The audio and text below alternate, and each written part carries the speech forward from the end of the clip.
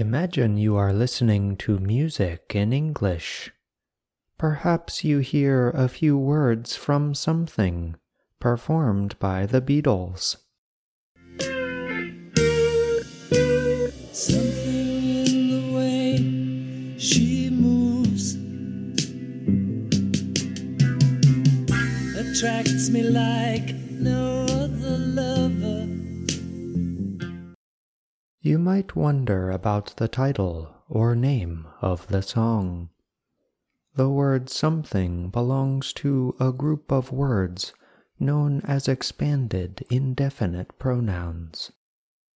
We will explore some of these terms today, but first, let us begin with a few definitions. In another everyday grammar program, we reported on expanded indefinite pronouns. Expanded indefinite pronouns are words that end in thing, body, or one.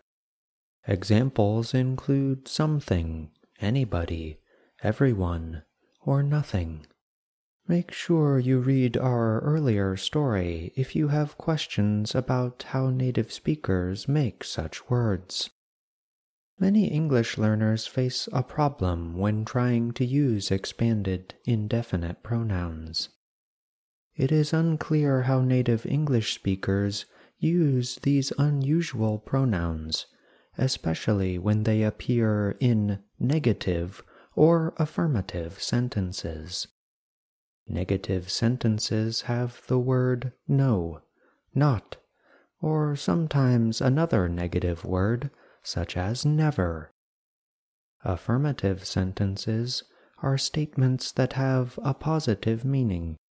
They generally do not have a negative word. In general, the negative word determines or decides the pronoun that is used. Let us explore this idea in more detail. English speakers often use expanded pronouns with some in affirmative sentences, as in, "Would you like something sweet to eat?"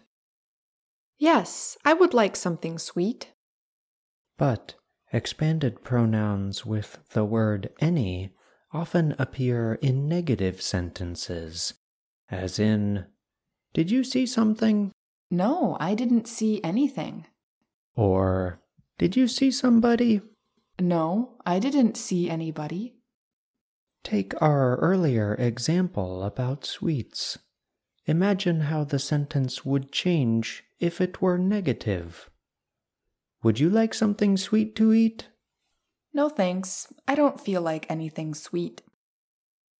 In general, English speakers use expanded pronouns with the word no in statements that do not have another negative word.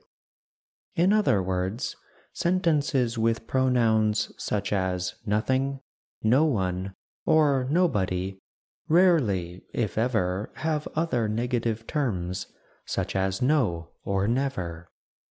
Imagine you are watching an American crime show on television. Perhaps the police are questioning a suspect. "What did you see?" I saw nothing. But if the suspect used another negative word, the sentence would change as in, "What did you see?" I didn't see anything. Our final expanded indefinite pronouns today begin with the word every. Such words are flexible, meaning they can appear in affirmative or negative sentences.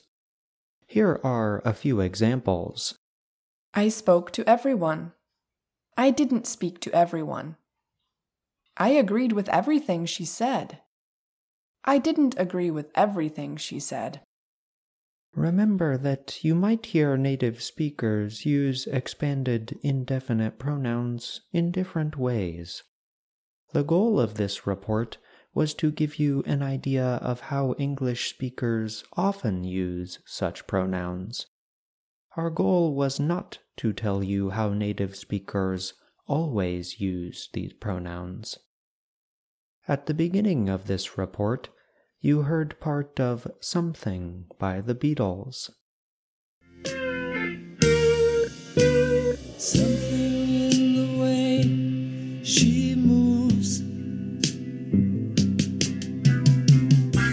attracts me like no other lover. The next time you watch a TV show or movie in English, try to listen for examples of expanded indefinite pronouns. Listen to how and when the speakers use each pronoun. In other words, pay attention to these words in the same way that the Beatles were paying close attention to the woman in the song.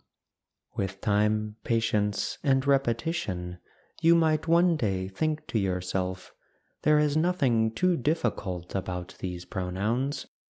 Or maybe, I cannot think of anything easier than English grammar. I'm John Russell.